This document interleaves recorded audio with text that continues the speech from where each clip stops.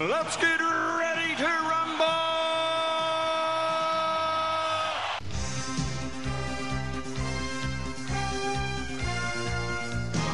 Hello and welcome to Netflix versus Cinema, the podcast that tries to put those two things up against each other, Netflix versus cinema. Where are you going to spend your money? The way we do this is that we go watch films in cinema, watch films in Netflix, rate them out of 5, take an average, and we see who has won this week. My name is Tosin, and I am your host, based somewhere up in the Midlands, where apparently we do not get any good films.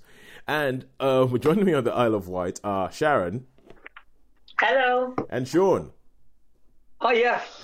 Yes, so yeah, I was just sort of like having a bit of a whinge because there seems to be all these films that you get to, like, okay, on this, anyone who's listened to this podcast has listened to us and we've moaned about how the Isle of Wight doesn't get some good films, and so Sean has to get on a ferry, go across the water, go over to Bournemouth into a student town and get to see all these films. But now I'm beginning to think that I've got an even worse end of the stick than the island, because there's some films that I feel like are showing on the island that I'm not even getting anywhere in the not in the Midlands, but in near Coventry. I don't even like this. Guys, I think we might live in some bad areas if we're going to be trying to do a film podcast. Well, you'll have to look around. You might have to go a little bit further afield, Toes. You mean, okay, so I've paid for an Odeon Limitless card. I have an Odeon Limitless card. You're trying to tell me that after I've paid for that, I might have to go to another cinema and pay money for a ticket to see a film. How many screens are at your local? My local cinema, there's 8 screens. Oh wow! Well, they shouldn't they? Really? Well, the trouble is with the big movies is they put them on all the screens, don't but they? You were saying, Toast, earlier that you get a lot of the Hindi movies and you get a lot of the non-English speaking language films. Well, no, only because if you've got like the community there, which we haven't really represented here, so we don't get any of those. So I was thinking the other day, if you want to watch a foreign language film, you cannot watch them at the cinema. They have. I tell you what, in Bournemouth, which would be great, that they always seem to have a Polish film, and they have a Bollywood film, and they got a lot of Polish films. Because I've often tempted to go and watch them, but they've been at odd times. So, but they have a lot of Polish films at the Bournemouth cinema. Mind you, they've got like 5 studio screens and about 12 big screens. So yeah. I mean, the studio screens are great because that's where I go and see. But most of the films that I go to see, which we don't get on the island, are in the the little ones. The little ones, they call them studios, but they're pretty nice. Yeah, I think we actually, what we have over here is, okay, so we have the Coventry, because there's 2 Odeons close to me. There's the Coventry and there's the Nuneaton one. And the Nuneaton one is going through a bit of a refurb at the moment, where they ripped out, so there's 8 screens. They closed 4 of the screens, ripped out everything, and they made them like nice recliner things. And then they've closed off the other half, and they're ripping out everything and making those nice recliner things, so that it's going to become an Odeon Luxe, whatever that means. But so it means that at the moment the film choice is massively sort of like lowered, and I think it's going to be even worse next week when Star Wars comes out, because that's just going to take over the entire cinema. Let's be honest, it's good. So I found myself recently having to go into Coventry, because it's either a 5-minute drive or a 20-minute drive, and I've found myself having to go into Coventry to actually go and watch a film. And then sometimes they just don't have some of the smaller films there. Like, I think the Showcase Cinema, because I know, Sean, you were asking me about a film called Loose, which was released, which I did not get to watch, because, as I was saying, I've already paid for my Odeon Limitless card. I don't see why I should have to go pay more money to watch a film. No, it's fair enough. Yeah, although, to be honest with you, I've got to be honest, I haven't had a Cineworld Unlimited card and an Odeon Limitless card. I prefer the Cineworld card. Oh, right, okay. Yeah. That's interesting. Yeah. You get more money for your...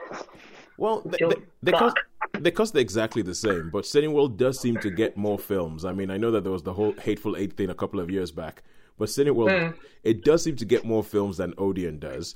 And also, when you're doing your Meerkat movies 2 for 1, yeah, you can go with the Cineworld Unlimited card, do Meerkat movies, get 2 for 1, and you get essentially 2 tickets, because the ticket that you get, they both count. They both count. You can't do that in Odeon.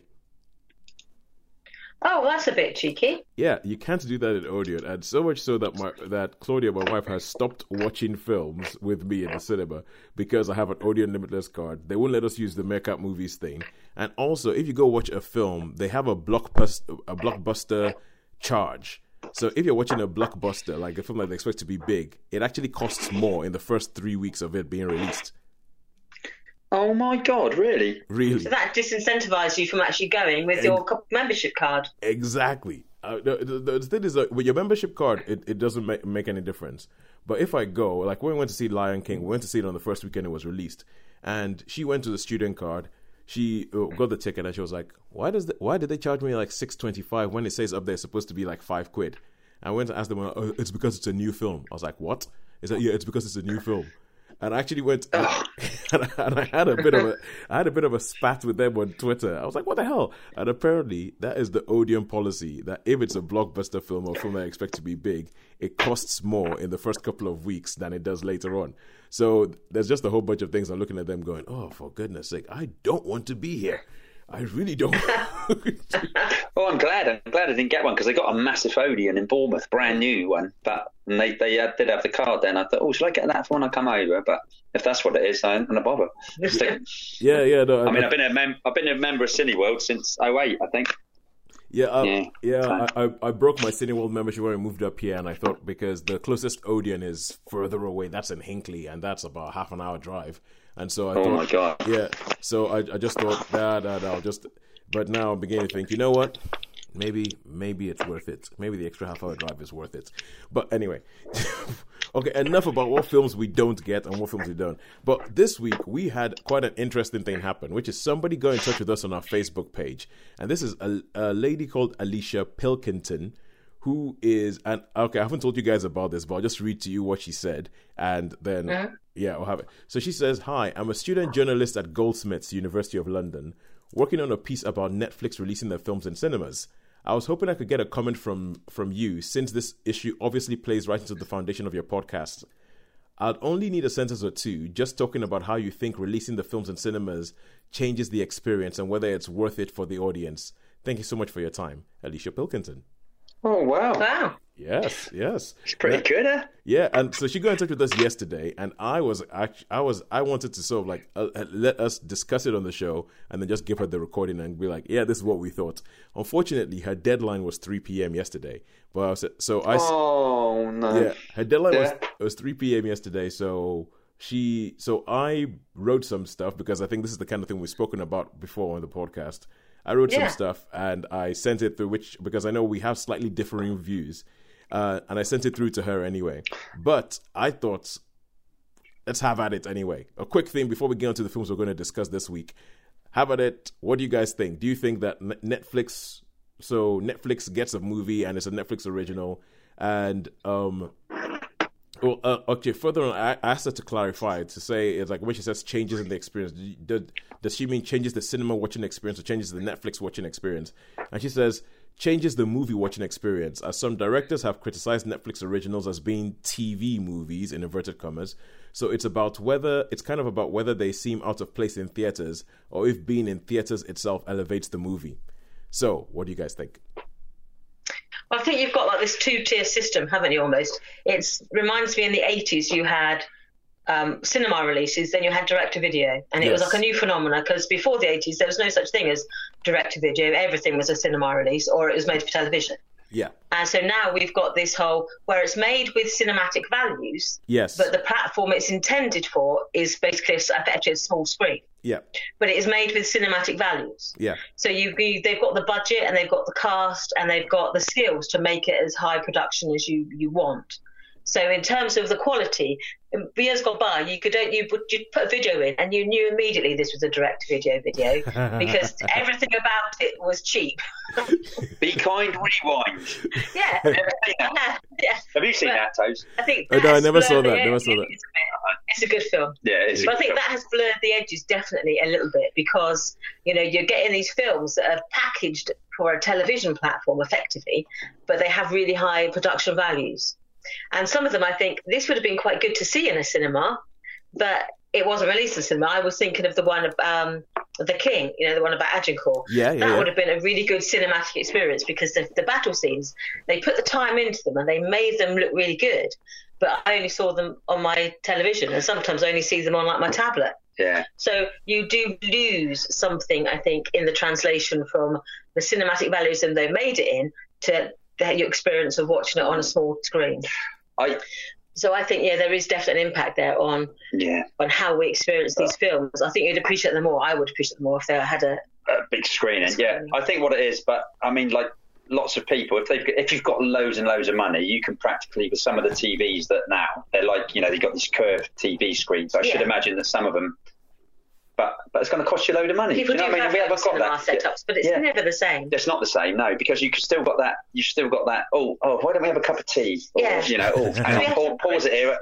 I want to go to the loo, and it's handy in some senses, But the phone's ringing. I better stop this and listen to. You don't have that immersive experience. No, you don't have. And I think it's that immersion in the experience of watching it, letting that take over, and then the world recedes, and you're just in the moment of watching the film. I think you don't get that anywhere other than the cinema. No, and I have to be honest that sometimes when I've haven't felt like going out or something, and then I thought, I will go and see a movie, I've really, really enjoyed it. And I've especially, I know this sounds really bad, I prefer it when there's not a lot of people. I know I really prefer when there's not a lot of people, not a lot of rush. Well, you've got no distractions. And I mean, a couple of the movies, it sort of takes me back to when I used to go when I was really young and in my teens and in my 20s, and I just think, especially with some movies, and I really do enjoy the experience much more than... Actually, I remember some of the films I've seen on my own in the cinema, or when there's only been like two people in the cinema. I have a much more vivid experience of those films than some of the ones where I've been when it's been packed. And because you do get like it's a personal screening almost. I totally agree. You are immersed. You are concentrating. Whereas if you watch something at home, you're not concentrating quite so much. Yeah, but that's why cinema hasn't died, has it? I think it's the fact that when you're watching something at home, you can. I think Sean, you hit the nail on the head. It's like you can pause it. And it's like you can pause it, you can rewind, you can be like, oh, what was that line? I didn't hear it. I wasn't paying attention. Go back. And you can't do that in the cinema. I mean, it used to be that you could do this. It was the same thing when you're watching something on TV, but now you can pause live TV. So that's it. Yes. So I think I agree with you guys that it's different when you're in the cinema because you have to give yourself over to the film and to whatever it is the filmmaker is trying to say. However deep or maybe banal it might be, it's like you have to give yourself over to that because it's like, okay, cool. What's it, Martin Scorsese? I'm watching The Irishman in the cinema. You've got me for 3.5 hours. That's it. I need to sit down. But and in I'm amazed with that how many people have said they've watched it in parts. Yeah.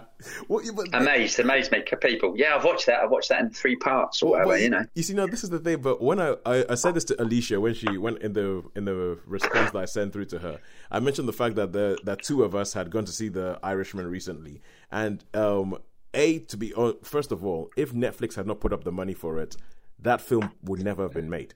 So no studio would have put up the money to make The Irishman. So first of all, if you're saying, okay, it's got to be in the cinema, go and be in the cinema, that film would never be made. We would never have seen it. And number 2, I was like, because the film's almost 4 hours long, depending on start times, we've complained about how with even shorter films, start times have messed it up, and we haven't seen these films because the start times didn't work out. So by the time you looked at the start time of something like The Irishman and you'd actually gone, okay, I've got to put it in there, you thought about the 4 hours that was going to take out of your time, make it 5 by the time you've actually added on trailers and all that nonsense. By the time you put that on, I'm thinking that if this was in cinema, it's likely that we would not have seen The Irishman, quite frankly.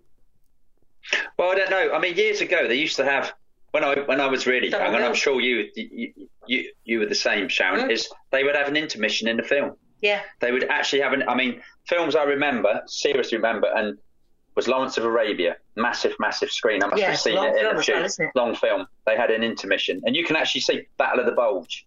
Remember that Battle of the Bulge? A bit tired now. Ben-Hur. They all had an intermission. And my Fair Lady had an intermission.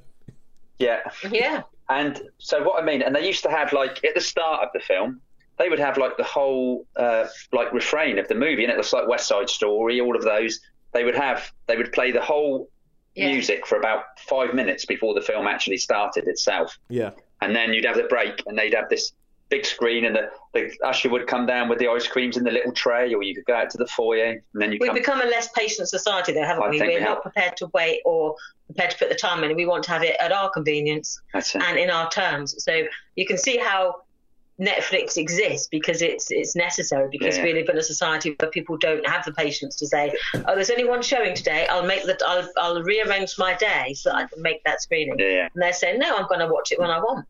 I always remember a film called The Wild Geese, and I think we did it on one of our other shows. I don't make it used to. There was an interview in that. It's the bit where they jump out the plane. It goes da da da da da, and I remember the break being in that, just as they so they got all the training, and it's like da da da da, and then it comes up intermission. There's an intermission in Independence Day. I think that's the last one I remember there being an intermission for a mainstream film in living memory. Well, I'd love to see something. We're still alive, but Yeah, okay. I'd love to see something like that again. Yeah, sorry, Toes. Yeah, no, I'm just thinking though, because that's all well and good, but with Martin Scorsese and everything like that, I'm not sure he would have put an intermission in. No, I'm not. So. But we did. Yeah. No, you and I both did. I had my intermission about an hour in, and then then I watched it to really 2.5 hours. So this is. And I agree with you guys about the film watching experience. I mean, it was an experience that I didn't have growing up because we didn't have cinemas in Nigeria. And for me, it was a big, massive thing when I was 16 and I actually got to go to a cinema, and it was a case of, all right, yay, cinema, big, do. And I think that what you're talking about is that they used to treat it almost akin to like going to the theater, where you have the guy with the ice cream, you have the intermission and all, and make a big deal about it. And nowadays, there's not that much a big deal made about it. And I think then you also have the unfortunate thing about the fact that it's a business, and someone has to put up the money. So, like, you might have like your directors and everything like that complaining about the fact that, oh, this is my vision and no one's letting me realize my vision and all. But the truth is, what all directors are trying to do is that they're trying to play around with somebody else's money. They want to take somebody else's money and then play to make up their vision, which is it's inherently selfish. But someone has to put up that money, and none of the studios were going to put up the money to make a film like The Irishman. So if Netflix puts up the money, and if Netflix puts up the money, if Netflix, as Sharon, you were saying, gives as much effort and as much, they put in as much hard work and as much effort and as much expertise into making this film as anything that will be on the big screen, I do not see why that film should be looked down on just because it's not in cinemas, or maybe not in cinemas for as long as some other films. Or people say, oh yeah, that's not as good a filmmaking achievement. Because no, they put up the money. You wouldn't put up the money, so shut up. As far as I'm concerned. And as I told Alicia, I said, for me, I would rather have the film, regardless of what platform it is on, than not have the film at all. Yeah, definitely. Yeah, no, I agree with that one. Yeah.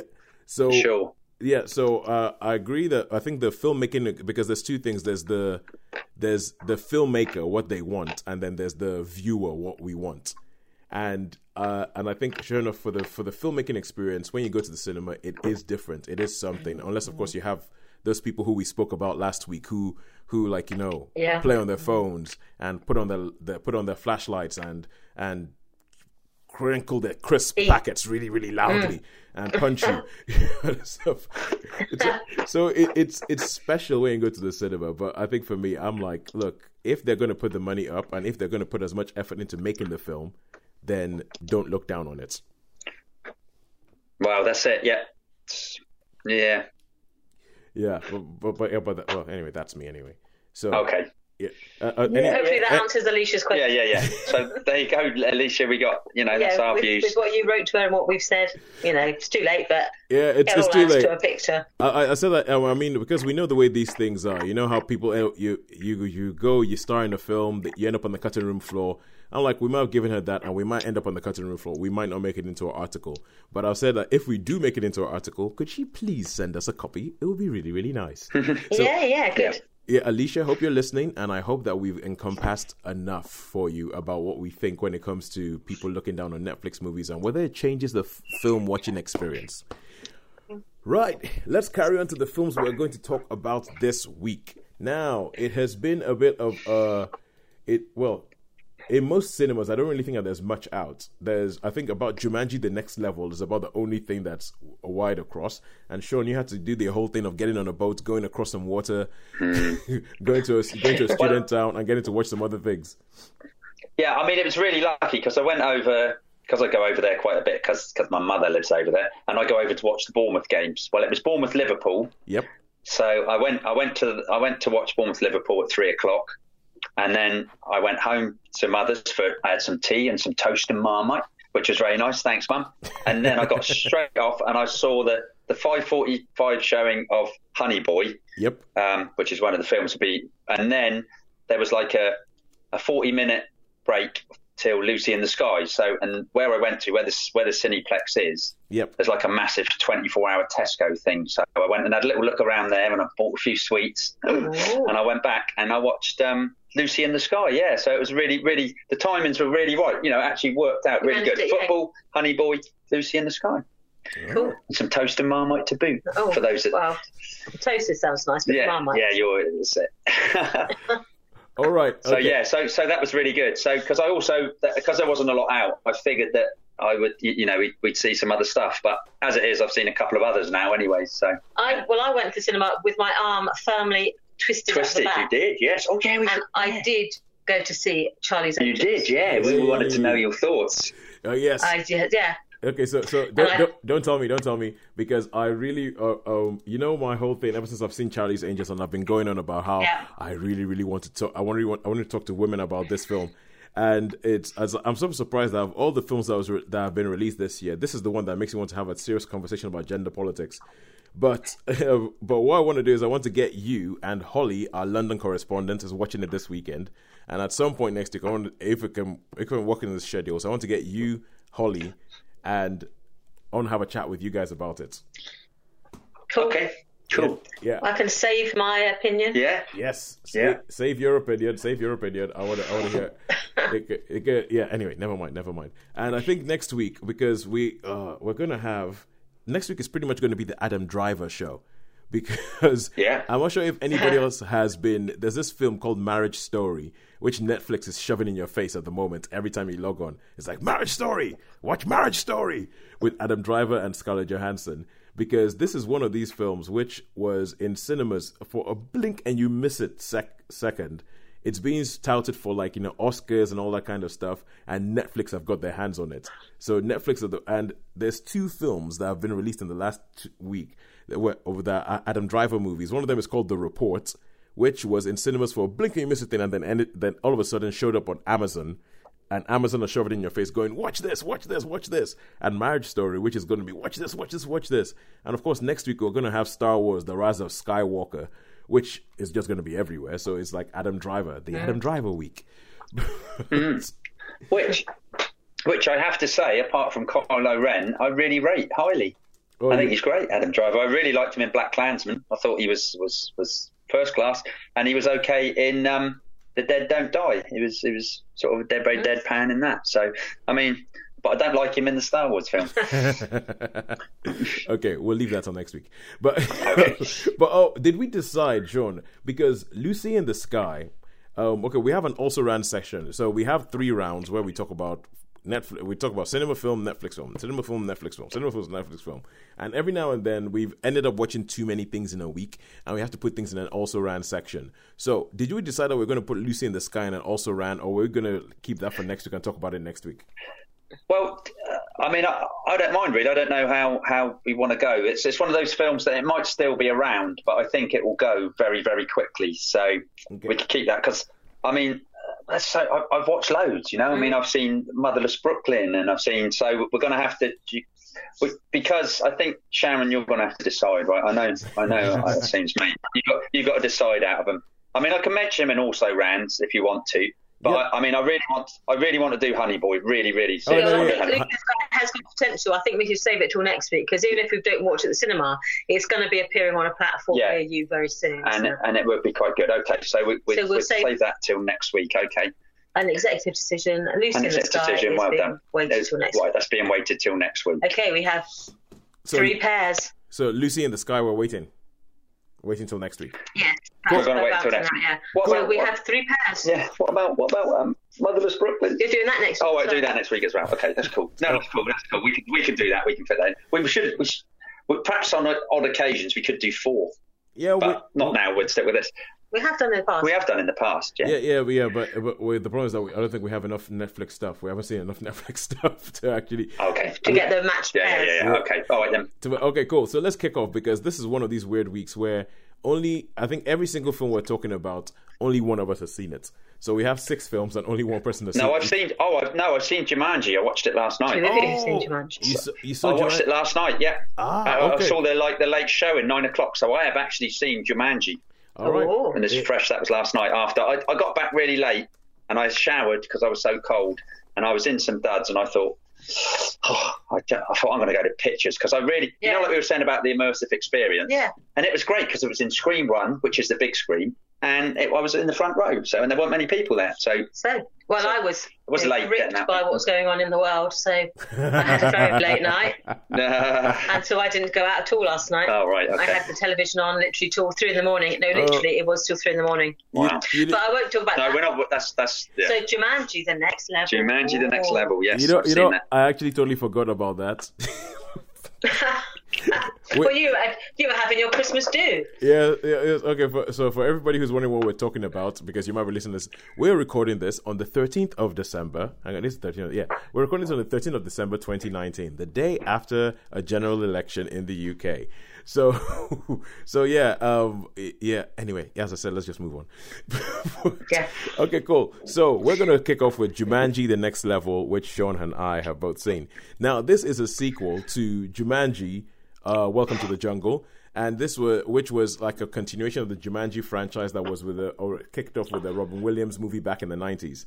So in this one, it's a video game, and people get sucked into a video game, and then they go through the whole usual Jumanji thing, which is that you have a whole bunch of essentially obstacles that are trying to kill you. Let's put it that way.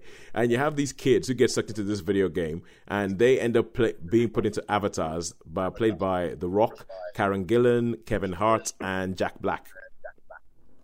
And then this film, essentially, it's a sequel, so it just kicks off all over again. Now, and that's basically the idea. Sean, you went to go see this. What did you think of it? I did. Yes. Okay. So this film, it was. I watched the other. I was really surprised by the first Jumanji sequel. I was really, really surprised how much I enjoyed it, and it was really, really good. And I thought, this is going to, have to take this. I don't think this is going to be so good, because it made a lot of money. So I reckon this one probably won't be quite so good. Yep. But I have to say, and to start off with, I thought, where's this going?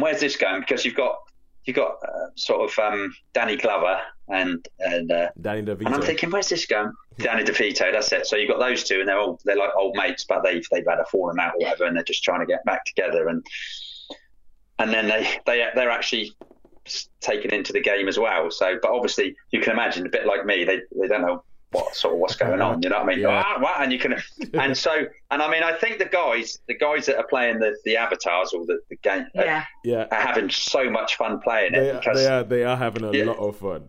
Yeah, because Danny Glover. Yeah, Danny Glover. He's like really slow talking. It's like and takes a long time to get to anything like that.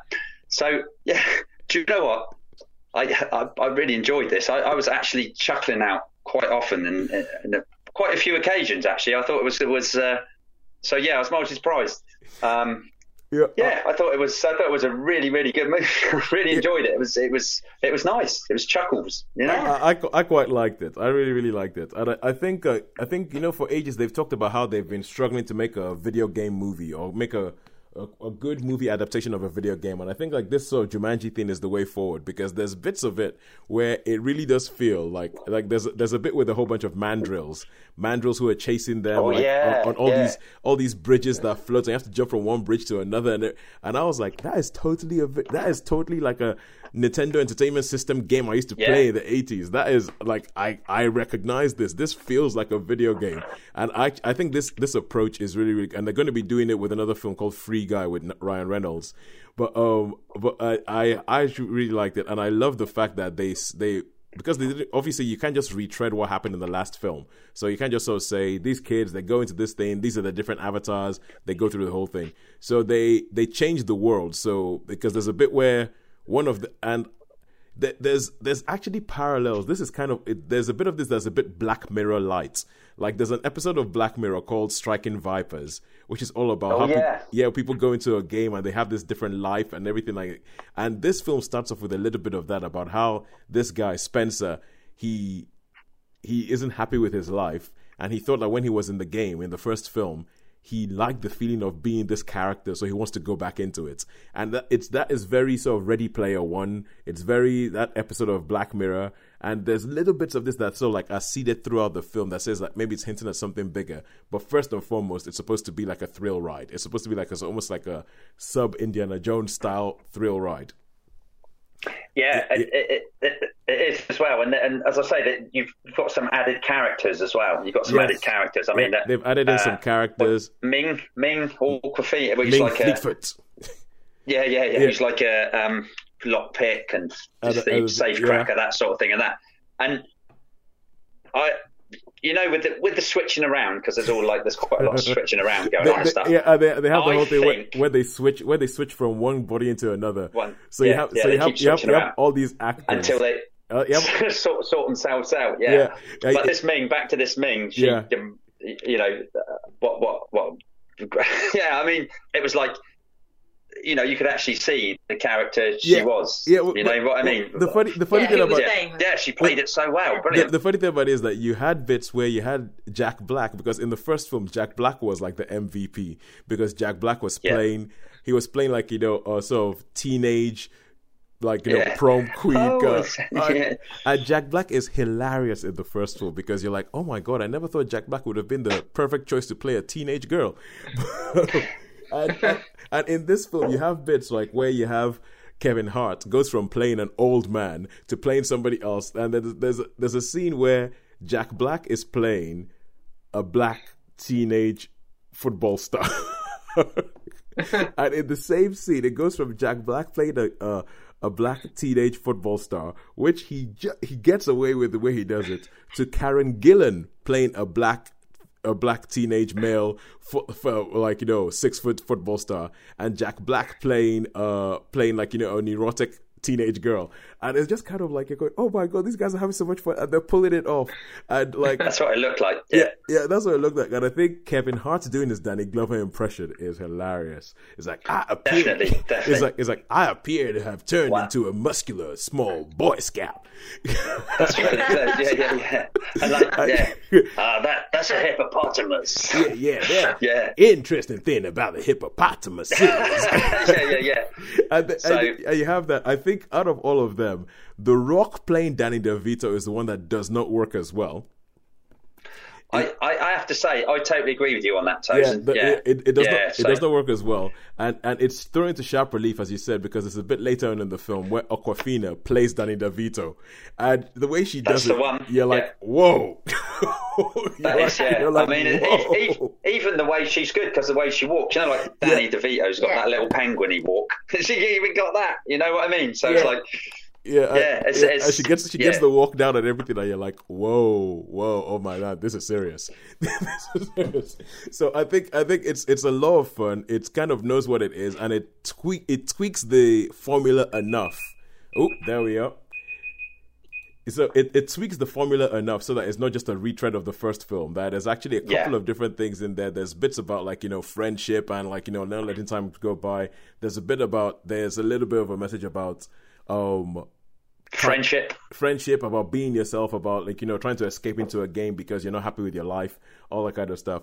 And I mean, I've thought about this hard at all that, and even this is a weird thing where after watching the film and talking about the film now, I'm actually feeling happier about the film than I did when I was watching it, if you get what I mean. Yeah, I do. Yeah, it's like the film is growing into my estimation. I think I'd have to give it a high 3. It's a very high 3, but I don't quite think it's a 4. Yeah, I know. I mean, I've got this thought as well, but high 3. But I am going to, because I enjoyed it so much, and I actually had chuckle out laughs. Yeah. I was laughing quite considerably, which was which was quite surprising. So I'm going to give it a 4. Sorry, it's a 4 for me. This cool. I enjoyed it that much, and I enjoyed it more than the first one. Actually, the second sequel. Cool. Yes, I did. Yes.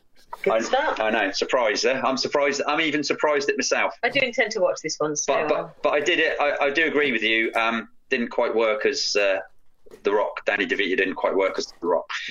No, yeah, I don't think it didn't quite work. I mean, I liked the ideas of what they did, and I liked the sort of character, like the fact that when he gets into the game, he's like, "Oh, my hip feels amazing." Yeah. I like that, but I think of the different things where you had a character in the game acting like a real life person, that was the one that didn't work as well. But but yeah, cool. So that's that. And now we move on. We move on to In Like Flynn. Now this is something that you saw last week, Sean. We had seen. Yes. Last week we had the opposite thing where we'd seen too much stuff on Netflix, so we had to move stuff to this week. And now In Like Flynn, I had a little quick like this because when you wrote this, I originally thought you got it wrong and you were talking about In Like Flint. But then I looked up and I realized, oh no, this is an Errol Flynn movie.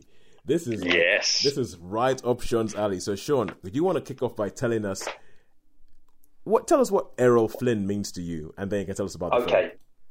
And I think Sharon to a degree, or Sharon's brother. Yes, I have a long relationship with him. Okay, so In Like Flynn, Errol Flynn was like my hero as a young boy. My hero as a young boy. I mean, I never got to see these films at the cinema, but they were standard fare on TV at Christmas. The Adventures of Robin Hood. The Adventure of Elizabeth Essex, Don Juan. I see, you know them all. Seahawk. But he is, right, because the film that came out in 1938, which Robin Hood, like you were talking about, Welcome to Shire, my lady, is where, and I think ever since then, Robin Hood has looked like, in wearing green tights, you know what I mean? Just like the men in tights with the little green cap. So, and he's like a super, super swashbuckling. He was in a lot of swashbuckling movies. If you've seen the Disney Robin Hood, that's where there is just a complete copy of. So they are, and Men in Tights, Robin Hood, Men in Tights. And I mean, really, if for all you younger listeners, if there's some younger listeners, just check out some of these films because they are really great, brilliant adventures. Yeah. And I remember I must have been about 7 or 8, and it was a Christmas time, and they had the Adventures of Robin Hood. Do. Anyway, and I was just like, whoa. Probably part that gets which got me into the movies. And was brilliant westerns as well. Dodge City, Virginia City. They Died with Their Boots On, where he played Custer. Yeah. So anyway, Errol Flynn was this huge, big box office star. Really, really good looking. Had a bit of a reputation for the ladies, and there was a bit of a scandal. Well, a few scandals really. And if you ever heard of David Niven, he writes. He's written an autobiography called The Moon's a Balloon, and he was really good friends with Errol Flynn. It's worth a read. It's a good read about old Hollywood type stars. So anyway, so you got Errol Flynn, who's this like, well, he was a superstar in his time, wasn't he? Oh yeah, biggest star on the planet. Fairly typecast though, I think, which upset him a little bit. He didn't like doing all the westerns, did he? He preferred doing the adventure stuff. Yeah, and he liked to be classed as a serious actor, but he couldn't get away from that. He couldn't get away from that swashbuckly adventure. He was just too good at it. Just too good at it, yeah. And I mean, he had the right thing. So anyway, so that was Errol Flynn, and the film In Like Flynn. Okay, well, In Like Flynn. The expression In Like Flynn is an expression that came about when he was alive because of all his amorous exploits. Amorous exploits and getting into trouble. I mean, there was the one where he was accused a few times of doing some, Anyway, so back to this. So In Like Flynn, I thought, oh, this is interesting. I need to watch this. And it takes part, and this is about before he becomes that actor. So it starts off, he's like leading an expedition in New Guinea, and he's like the guy's a producer, a film producer, and he's got a film, and they go around, they film the wildlife and all that. And he says, oh, one day, you should come to America and try out in the movies. And anyway, so it goes that far. There's a few adventures, there's a few narrow escapes, and then it's about his early life where all the adventures he goes on, like a boat. He's got, he gets a boat. He's passionate about sailing, wasn't he? Oh yeah. He's passionate about sailing. Yeah. And so he gets a boat and he goes gold prospecting and stuff. And it's about some of the characters he meets. He meets like all these characters along the way. He gets into boxing fights, prize fighting, and he's in Townsville and they won't let him go because he's beaten this boxer that he shouldn't have beaten. And it's just all the stuff that his life basically. He wrote a couple of books as well. It's based on his. It was slightly fantasized, but he did write an autobiography that was a little bit embellished in places. Yeah. Because I think you said your brother watched this as well, didn't he? Yeah, because he's essentially like the definition of rabble-rouser or hellraiser or something like that. Yeah, definitely that. Yeah, absolutely. He certainly led a colourful life. Tasmanian, they called him the Tasmanian Devil. Yeah, well, originally he was classed to be in the early part with Robin Hood, and that he was an Irishman. So he was apparently he was from Ireland. Oh yeah, they made up all sorts of things about him. So yeah, what they used to do, the Hollywood system, Yeah, they'd created history for you. That's it. Yeah. And he did do a lot of theatre in this country as well. He did repertory theatre in Britain. Yeah. He was, as I say, I think there's a film called The Sun Also Rises, which is, it's sort of critically acclaimed and it's quite serious, and that it's about a drunkard, because I think he was a bit of a lush. He did. There's the Peter O'Toole film about. Errol Flynn's My Wicked Ways. Yeah. And there's also a film about they fictionalised it, but where when he was older and he was an alcoholic, he used to be given these bodyguards or these like chaperones, basically, who his job was to keep him sober so that he could actually film his parts.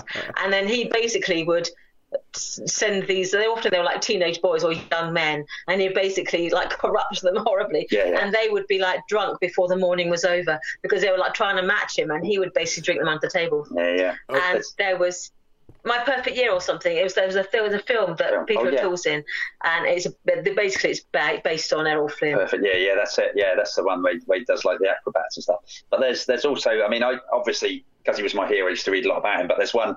He made a film called San Antonio Western with an actress called Anne Sheridan, and they reckon and the story is that they were like drinking ice water because it was really, really hot. But in fact, it wasn't ice water at all. It was just like neat vodka, and they were just like drinking neat vodka all the way through film, and then gradually the lines become slurred and everything like that. Yeah. Okay, we're almost out of time allocated to this film. Yeah. So Flynn. Yeah. It's about his early life, and he was a real rebel-rouser. And he did actually go to New Guinea. He was an explorer. He was an adventurer. He did all sorts of things. Yeah. Before he became a Hollywood star, and then the end of the film basically gets a letter saying, "Oh, come to Hollywood to try it for this film." And then you see a shot of Captain Blood, and he's dressed up which was like his breakthrough film. Yeah. So Captain Blood, and like with somebody who's supposed to be Olivia de Havilland, in his arm, and that's how the film ends. And it is a really, really. It's a fun film. It's not. It's an adventure film. It's a bit of. Well, in fact, it's probably a little bit like Jumanji, really, without the baboons and the ostriches. So, because a lot of it takes place in the rainforest of Australia and northern Queensland and New Guinea and places like that where he's going, and there's pirates, and big bruisey blokes and all sorts of stuff. So yeah, it's a bit of a romp. It's a bit of an adventure. It's good fun. It's like Jumanji. So what would you rate it then? I'll probably have to give this. I don't know. This is a really, really tough one for me. So I'm just going to say it wasn't absolutely brilliant, but it was good. So I'll give it a solid 3. I'll give this one a solid 3. Well, yeah. I'll vote on my brother's behalf. My brother saw this and he really enjoyed it, and I quizzed him about it gently. Yeah. And he thought, he didn't look much like Flynn, but he really enjoyed it. He thought it was a good film. And so I think my brother would give it a 3 as well. 3, yeah. Oh, that's good. Good. I was hoping you were going to say that. So. All right, cool, good stuff. Because to be honest, they're onto a loser already. Because you guys love Errol Flynn so much that if you're going to try and do something that is Errol Flynn, it's just a bit. It's difficult. It's really, really difficult. Yes. Yeah. Yeah. I think the only time I've seen him portrayed on screen before was Jude Law in The Aviator. Oh yeah. Well, but anyway, never mind. So now, Sean, we come back to you. We come back to your wisdom as we go back to cinema, and we ask you about Honey Boy. Now, this is Honey Boy was something you saw on the mainland, and stars somebody who I think is becoming a bit of like a favorite of yours. This is Shia LaBeouf, isn't it? Shia LaBeouf, yes, he is. Do you know? I really, really, really rate this guy. I really rate this guy. I know he's an oddball, and I know he's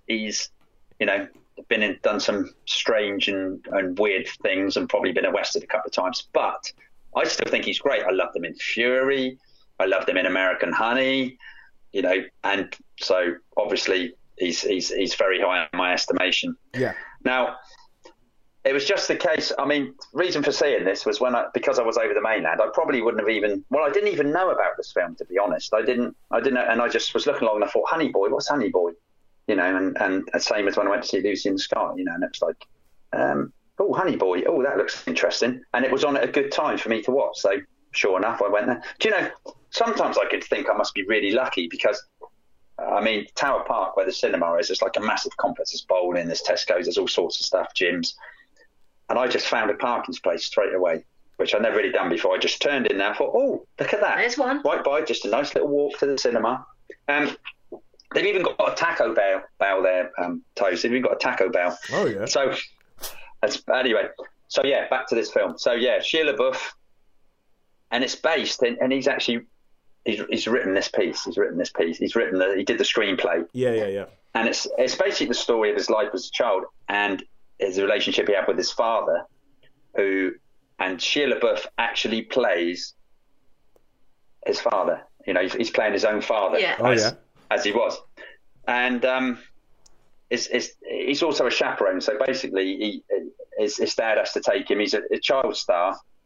And he has to take him to like the movies. He's supposed to be the chaperone, make sure he's all right. And his son pays the dad, so because his dad's got a bit because he was a child star. He was in Holes. He was like Even Stevens and all stuff like that. And there was a little bit. And the guy who played him, was absolutely brilliant. Who played the young lad as well? He was great. Noah Jupe, is it? Oh yeah. Noah Jupe. Noah Jupe. Yeah, he's having a good year. A Quiet Place, A Quiet Place, Le Mans '66. Now this. Yeah. So, and you know, he's an English actor as well, but he's absolutely brilliant in this. So anyway, he's a child star, and his dad's got a motorbike, and his dad's real hippie. He's like something out of Tom Cruise in 4th of July when he becomes against the war. Yeah. So he's got the motorbike, he's got the bandana, he obviously lets. I mean, the lad's supposed to be 12, but he's letting him have a cigarette. He goes, "Oh, you know, can I have a cigarette, Dad?" And he's not the best of fathers. He's not the best of fathers, but I think I would have quite enjoyed him as a dad, to be honest. And but what's quite interesting is, from watching this film, I actually went on YouTube and there's an interview with Shia LaBeouf on Jimmy Kimmel, is it? Yep. And he's saying. He goes, yeah, my dad, and they were asking, they said, what does your dad think of this film? He said, oh, well, he didn't want to watch it, but he said, I watched my dad watching it on like the computer, on a computer screen watching it. And he said he didn't say much about it, but he thinks he probably enjoyed it. So, yeah, and he loves his dad anyway, but his dad's but Shia LaBeouf plays this really neurotic, you know, there's quite a lot of swearing, and he lets his boy have cigarettes and stuff, you know, and there's also this little odd scene with because they live on like a motel sort of complex, and there's some other relationships and odd stuff. But yeah. Man, this is a great film. Really, really, really terrific movie. I mean, I guess, I was thinking about the other day. I think of all the films I've liked, like this. And Lucy in the Sky, and then there was last year there was Leave No Trace, and you've got all those films. Yeah, I think a lot of these films you could probably watch on Netflix or TV, and it would be okay. But they're just really this whole immersive cinema experience. When you're in the cinema, totally concentrating on these films, you know, which is different. Because if I'd have watched this on maybe Netflix, it might not have had such an impact. But because I was in the dark. Yeah, watching this film, really, really concentrating, thinking, "Wow, that's fantastic.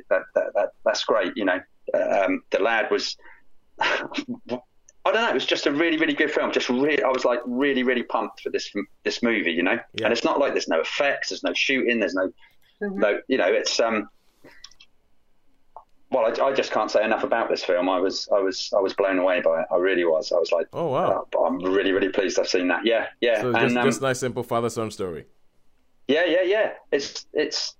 But what I mean is, it's not like those big, massive Jumanjis or Star Wars or anything like that. No, there's a place for the different types of films, aren't there? So, and I think actually seeing this at the cinema, and they're fairly small screens, the studio screens, and there was no one there, so I was totally concentrating on the film, you know. So just a bit intimate. Yeah. Oh, his dad.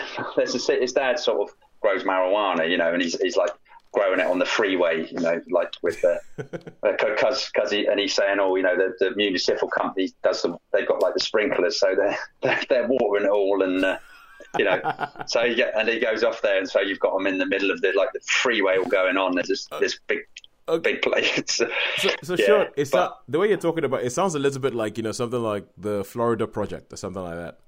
Oh yeah, definitely in the same vein as the Florida Project and American Honey. Okay. So I really enjoyed this film. So how many stars did you give it? Okay, I'm going to give it a 4. I'm going to give it a 4, not a 5, because I think a 5 would be too generous, you know. But it's a really high, solid 4 for this movie. I really liked it. It might not be everybody's cup of tea, and there's a lot of swearing. And I'm guessing it's one of those things where a little bit of drug use. I'm guessing it's one of those things where not much happens. Yeah, no, there's not a lot. You know, the things that do happen, but there's a lot of interaction between the characters. Lots of interaction, and I guess that's, you know, I've been thinking this, Toes, and all the films I like is where there's a lot of interaction between people, and that was the best thing I think about Knives Out was when the people interacting with each other. So I'm going to give this a solid 4 stars. Definitely 4 stars here. All right, big one. So that's 4 stars for Honey Boy, and cool. And now we go back to Netflix and Friends. And Netflix and Friends, we're going to talk about, this is me, and instead of Netflix, we're going to be talking about Amazon Prime. And this is, talking about a documentary that I saw called Andy Murray Resurfacing. Now, I don't know if you guys know anything about Andy Murray or anything like that. I've mentioned before. It's tennis. Is that the one is that the English tennis one that was Scottish? English. Scottish. Scottish. Yeah, that's the one that was moaning about. Yeah, I do. Yeah, I mean, I've got to be honest with you, Toes. I'm not a major tennis fan. So you know, I mean. He always had a reputation of being a very chippy Scot, didn't he? Yeah. Throughout his early career, he was just a chippy Scot who was always a bit like, oh, you horrible English. And then he won Wimbledon and everyone sort of loved him. I mean, yes. And they turned around. His whole relationship with the British public really turned around at Wimbledon and about the time of the 2012 Olympics. It was a real turnaround for him. I mean, these documentary type ones, I'm assuming it's a documentary type ones, I do quite like. I mean, I'm not a major sports fan, but I did like the one they did on Senna. Oh, yeah, and the Maradona one. Yep. So, you know, I really enjoyed those. Is this the same sort of type of film? It's kind of like that, but obviously the difference is that this isn't being done in like retrospect. This is actually just being. It's like there's someone who actually followed him around for the best part of a year, or actually for probably over a year. There was a lady. I can remember her name, Olivia something. It's like Capuchin. I'm sorry, but she follows him around and she makes this film about him because. Now, you talk about Errol Flynn and you talk about him being like, you know, your hero and everything like that. I'm big into tennis, so I've been following Andy Murray. I've seen everything that he does and everything that people have said about him. Like, you know, Sharon, you were alluding to the way the public or the newspaper spoke about him as like, you know, the chippy Scot and all that kind of stuff. Yeah. Because he made a joke once when he said, "Oh, I want anybody but England to win the World Cup," and then they were like, "Oh, how very dare you!" And then it came, and it pretty much came up to like, "Oh, how dare you? We pay your money," and it's like all that kind of rubbish. and so since then he's kind of like, you know, retreated into himself, and he's known for being quite dour. And 2019, this was a year that kicked off, and I remember in January 2019, January, I love it, it's my birthday, it's around about that time the Australian Open also starts, and Australian Open this year, Andy Murray had been out for a while with a hip injury. He was number one when he got the hip injury. He'd been away from the sport, he hadn't really played for 18 months, and before the Australian Open, he came out and he pretty much said, "That's it, this year I'm going to retire, because my hip is in too much pain, I can't play, and I might have to have an operation just to have a good quality of life, just so I can play with my kids." And I remember that kind of ruined my January. I remember for some reason being so sad, because I was like, oh my, this guy has worked so hard in an era where he has like, Roger Federer and what's the other guy, Nadal and Djokovic and all these guys, and they're the more fancied ones, and he's worked so hard to actually even have a chance to go against them. And now the fact that his body's going to let him down and he's going to have to retire, and that really, really sort of like that put me in a funk. And I was like, why am I in a funk? I'm not even, it's not my life, but still it put me in a funk on his behalf. And this is essentially the title of the documentary, Resurfacing. There's a double meaning, because he had to have this operation, which is referred to as a hip resurfacing operation.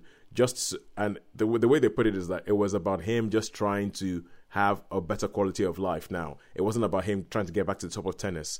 And also, it's all about the fact that he's been away for a while and now he's coming back up, so he is resurfacing. See what they did there? Yeah, and it goes behind the scenes. It's like it talks about. It's probably more access than we've ever seen with Andy Murray. He's talking about why it means so much to him to play tennis. I mean, a lot of the deal has been because do you remember the Dunblane shootings? Yes, a long time ago. Yeah, he was actually absolutely. I remember them. Yeah, he was actually a student at that school. Oh, wow. Yeah, he was a student at that school. He and his brother, and there's bits of the documentary where he's talking about the fact that, that was like, a key part of his life and why tennis means so much to him, because he was in the school the day when the shooting happened. He says that they knew the guy who did the shooting, that they'd taken him, they like dropped him off at the train station. He'd been in the car, he'd spoken to his family and all that kind of stuff. And like, he's a kid of around about like 12 years old and doesn't understand why the heck this is happening. So it's like a lot of access to Andy Murray, a lot of what goes on behind the scenes for like, a professional sports person and what they're having to go through. And there's just a lot of really, really sort of emotional bits where he's having to face the fact that this might be it, that this might be the end, that and he has to fight the fact that this might be the end of my career, but I don't want it to be the end of my career. I still feel as if I have so much more to give, but my body might be telling me that's it, no more, not going through with it. And I thought it was a great, great insight to the whole thing. Me being a tennis fan, I was well into it because I remembered, when they show him trying to make a comeback, I remember watching those matches. When they show him playing a match in Washington until 2:00 in the morning, I watched that match live. I remember watching this and thinking, oh my God, what is going on? And I love the way it's done. I love the way the film ends. And it's something I would recommend, like, even if you don't know that much about tennis. I mean, if you know a lot about tennis and you follow Andy Murray anyway, it elevates it loads. If you don't, it's still a really, really good documentary about a professional sports person. And as I know, Sean, you quite like it when you have a world that you don't really know that much about, but you're being given access to. And seeing just what goes on behind the scenes and all that kind of stuff, and all the doctor's appointments and the operations and all that. And they interview, like, his opponents, they interview his whole team, and just the way they talk about it and the sort of like interplay between them, I think is amazing. I would give it I'm gonna go for a 4. I think that they did a really, I think they did a really, really good job. There were actually bits, but as I said, obviously with the caveat that I'm a massive tennis fan, there were bits a bit where I actually started getting quite choked up, and I was like, oh my God, I remember when he made that speech. Oh my God! Oh, you've got to give it a 4 for that. Then it was so terrible. If it makes you chuckle or makes you feel quite emotional, then I think you have to say that it's had an effect on you, and that's There were bits where I was definitely feeling a bit choked up, but as I said, that's because I'm a massive tennis fan. I'm an Andy Murray fan, and I actually just want good things for him. I want good things for that guy. All right, cool. So that's it. Resurfacing gets 4 out of 5. And now, Sharon, it is your time. It is your moment to shine. You managed to get a preview screening of A Beautiful Day in the Neighborhood. It's Oscar season when they bring out, like, a Tom Hanks movie right close to Tom Hanks film comes out, yes. Because apparently it's not being released until January generally. Yeah. But this, I saw this on a very early preview. That's what they did with Green Book last year. Yes, it was well early. So it's about a month ahead of schedule that I saw this on a preview. But yes, A Beautiful Day in the Neighborhood. It's about if you're an American, you know who Mr. Rogers is, mm-hmm. and he was like an iconic childhood star. I mean, if you were a child growing up in America, I think any time between like the 50s and the 70s, you knew who Mr. Rogers was. Right. And I've never heard of him. So I had no idea who he was. So this was a bit of a complete, I was going into this as a complete unknown. I did not know who this character was.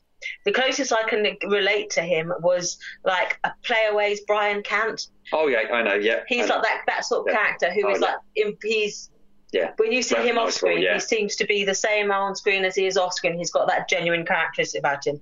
And so the story basically is focused. You see all this through the eyes of a journalist played by Matthew Rhys, who's called Lloyd Vogel, who's basically a fictionalised journalist who really did interview Mr. Rogers. Yeah. And he was sent to write a piece for his magazine that he works for.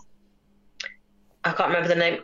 Esquire magazine. He was sent to write a piece about American heroes, and it was supposed to be 400 words. Just a little sort of summary of this is just a few quotes, and this is I met Mr. Rogers as an American hero, and he is a cynical journalist who's world weary, who's got from a damaged background. His mother died when he was very young. He's got a very dysfunctional relationship with his father.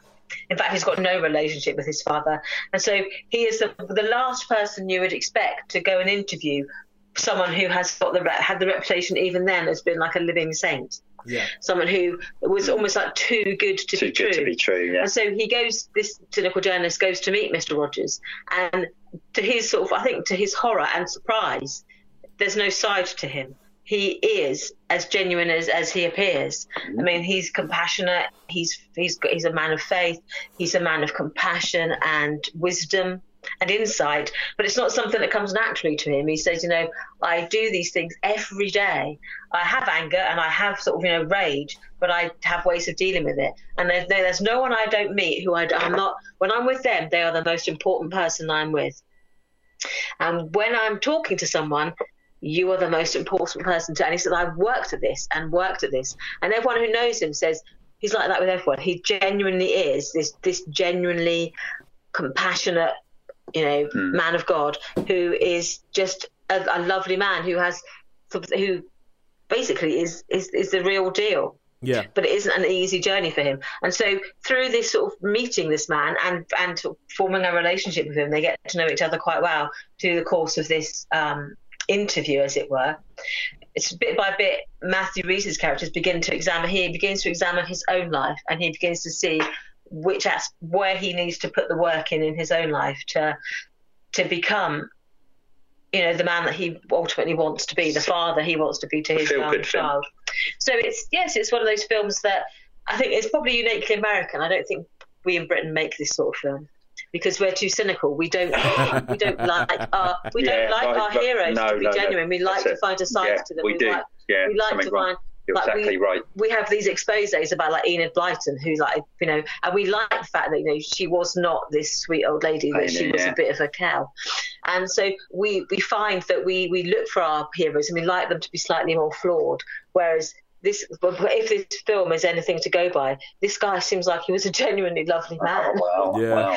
And so it's a really interesting film. So I found it, quite a nice film. In fact, that nice is a horrible word to use because it's so bland. But I found that it's a good film in that it's like goodness does not come easily. It's something that he had to work at. And to be genuinely good is not something that we should be cynical about. Is that we should embrace it and celebrate the fact that there are some genuinely good people around. Yeah, there are. And if there happen to be someone who's on our television screens and who has influence on the lives of so many people around them, then that should be something we should celebrate and not look for the cynical and for the.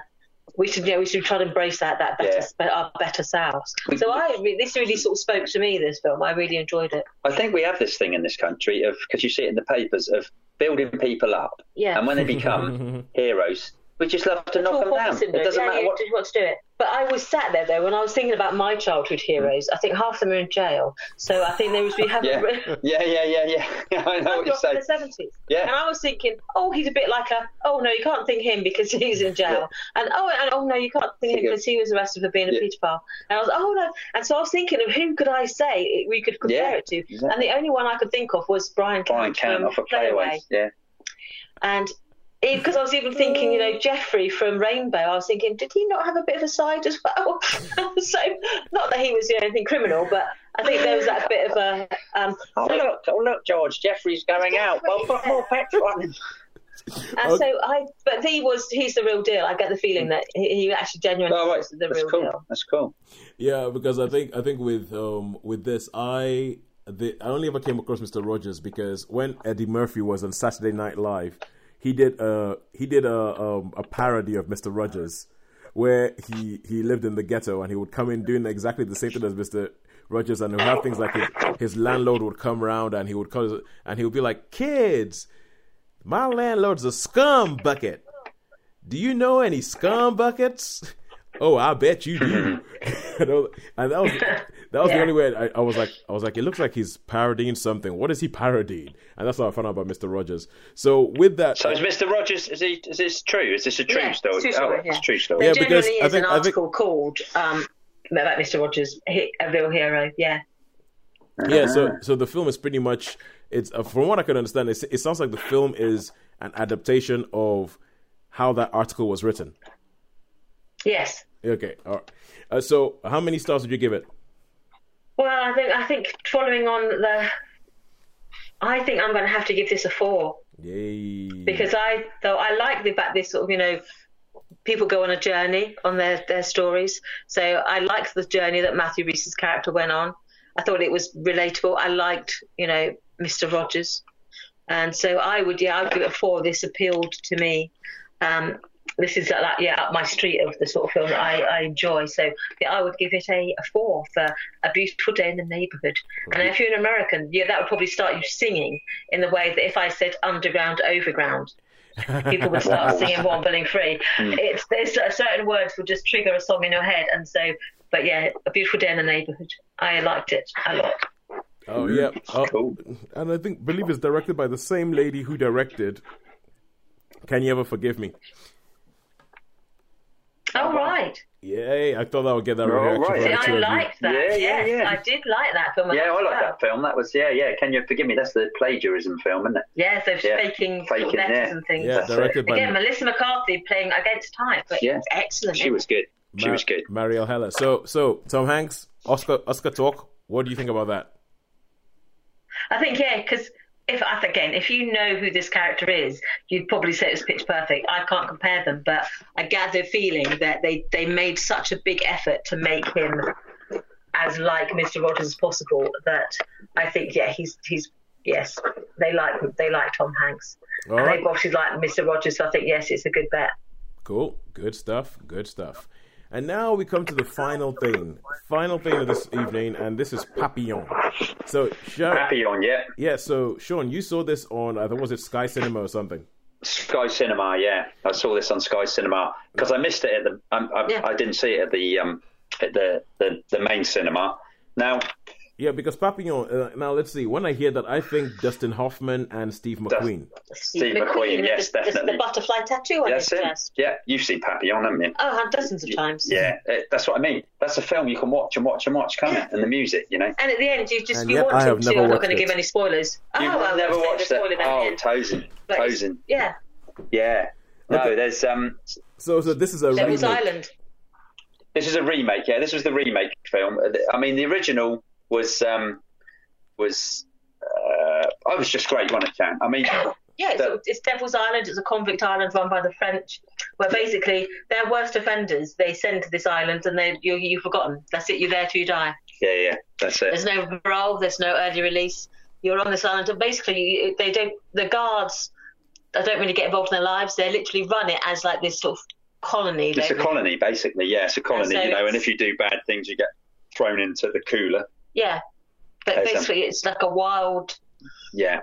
I mean, it is a prison, and there's quite a lot of freedom. But if you do stuff wrong, you are locked in solitary confinement. So during what time is this? Like, what time period is this set in? This would be like the I think before the First World War. Yes, so around around the 1920s, and basically Papillon was a jewel thief who was supposedly murdered his wife. But he obviously was saying he was innocent and everything. And also on the on the boat going over to Devil's Island, because obviously he's been convicted, and on the boat going over to Devil's Island, you've got this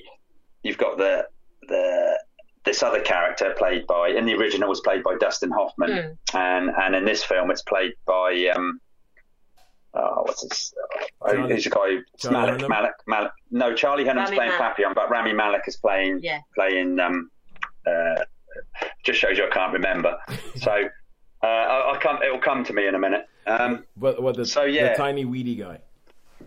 Yeah, the tiny weedy guy. But he's like an accountant, and he's really rich, and he manages to hide money away somewhere.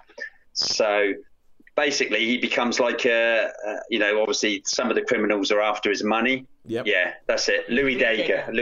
Thank you. I should have known that. Louis Daguerre. And Papillon sort of protects him and takes him under his wing. And then Papillon wants to escape, so he keeps coming up with all these ideas to escape. And he ends up getting chucked in solitary confinement. Yeah. And I mean, basically, he's put in solitary. He's going to die, but Louis Daguerre manages to get sort of coconut sent to him, which was the same as in the original. So he actually survives, and then when he's free and he comes out and he gets into the story, but all the time he's trying to escape. He's thinking up to ideas to escape, and there's a lot of sort of interaction between it. Now this film, they sort of took elements from the original movie, the Steve McQueen movie. They took elements like obviously the solitary confinement and some of the other stuff that went on, but they tried to put a different take on it, because there's one scene where he's in solitary, and I don't know if you remember in the film, they say they have to put their head through a little hole like that, and the guards come up and put like a stick under their chin, so they got their head stuck up. They put their I thought, they're going to do it the same, but they didn't do that. They did it a slightly different way. They said. So basically, as you can tell probably from my voice, that I was, and I don't like Charlie Hunnam much anyway. Was he in Lost City of Z? Was he in Lost City of Z? Yes, he was. Lost City of Z. Yeah. And what else has he been? He's been in a few other things. Sons of Anarchy. Has he? I don't know. I haven't seen that. Was he in King Arthur? Yeah. It was in Triple Frontier. Probably. Oh yeah, I saw him in Triple Frontier because I didn't mind Triple Frontier. Yeah, I think we reviewed that. Yeah. But he's not really. I'm not a major fan of his, and I think he's probably. Was he in that? Oh, King Arthur. Was that the latest King one? Arthur. Yeah, King Arthur Sword and Legend of the with Sword. Guy Ritchie one. Yeah, Legend of the Sword with old David Beckham going up. But yeah, so not a major fan of Charlie Hunnam, I have to say. Hunnam, or whatever you call him. So that probably put me off a little bit from the start. But I did watch the whole thing. Yeah. Because I was tempted not to. Yeah, sorry. No. I just have a question. So, okay, because I always wonder when you have a film that is like an undoubted sort of like bona fide classic that everybody talks about, like even if you haven't watched it, you know about the film Papillon. Like me, I know who's in it, all that kind of stuff.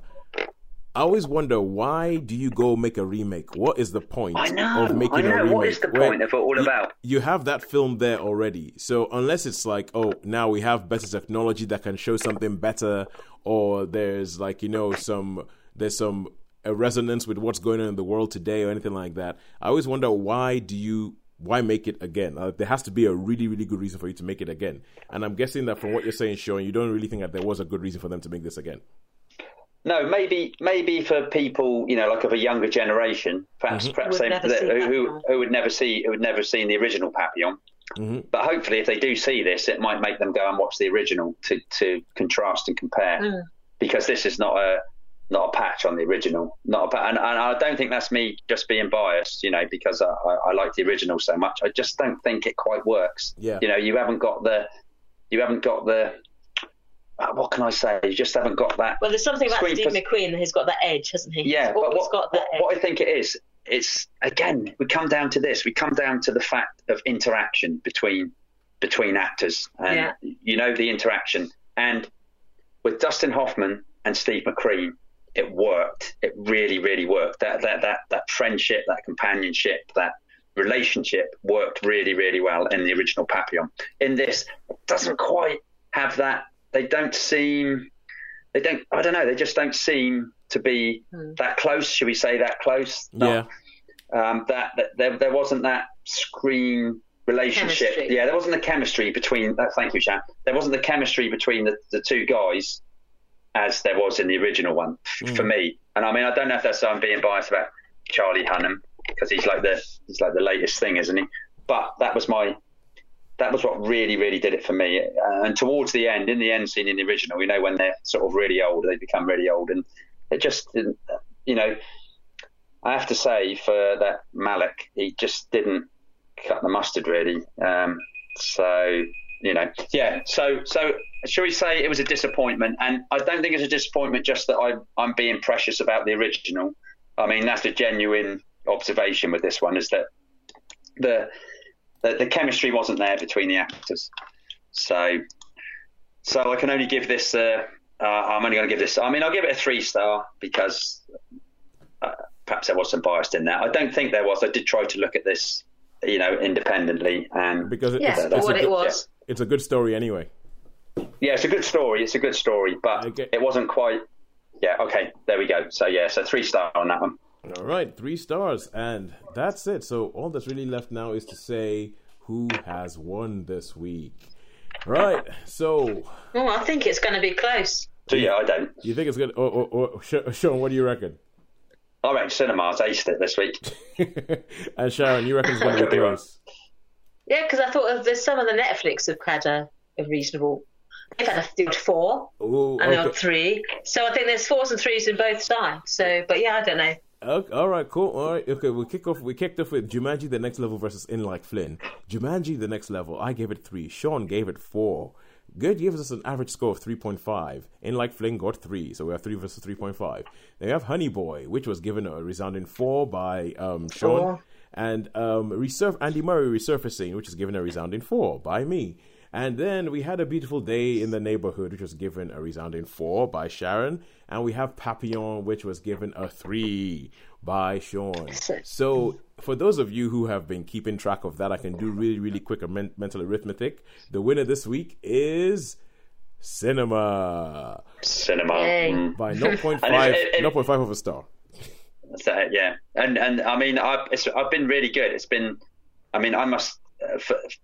considering there was like hasn't been much that's really captured my imagination recently, the past couple of weeks, there's been some really, really good stuff, and hopefully next week I'll get to finish what I've been watching and give that a review. Oh, if I get some television time, I'll try to watch something. Yeah. See if you get Amazon Prime, really good. Just watch a couple of episodes of Pennyworth. No, that's on Stars, isn't it? You have to pay extra for Stars. Oh, right.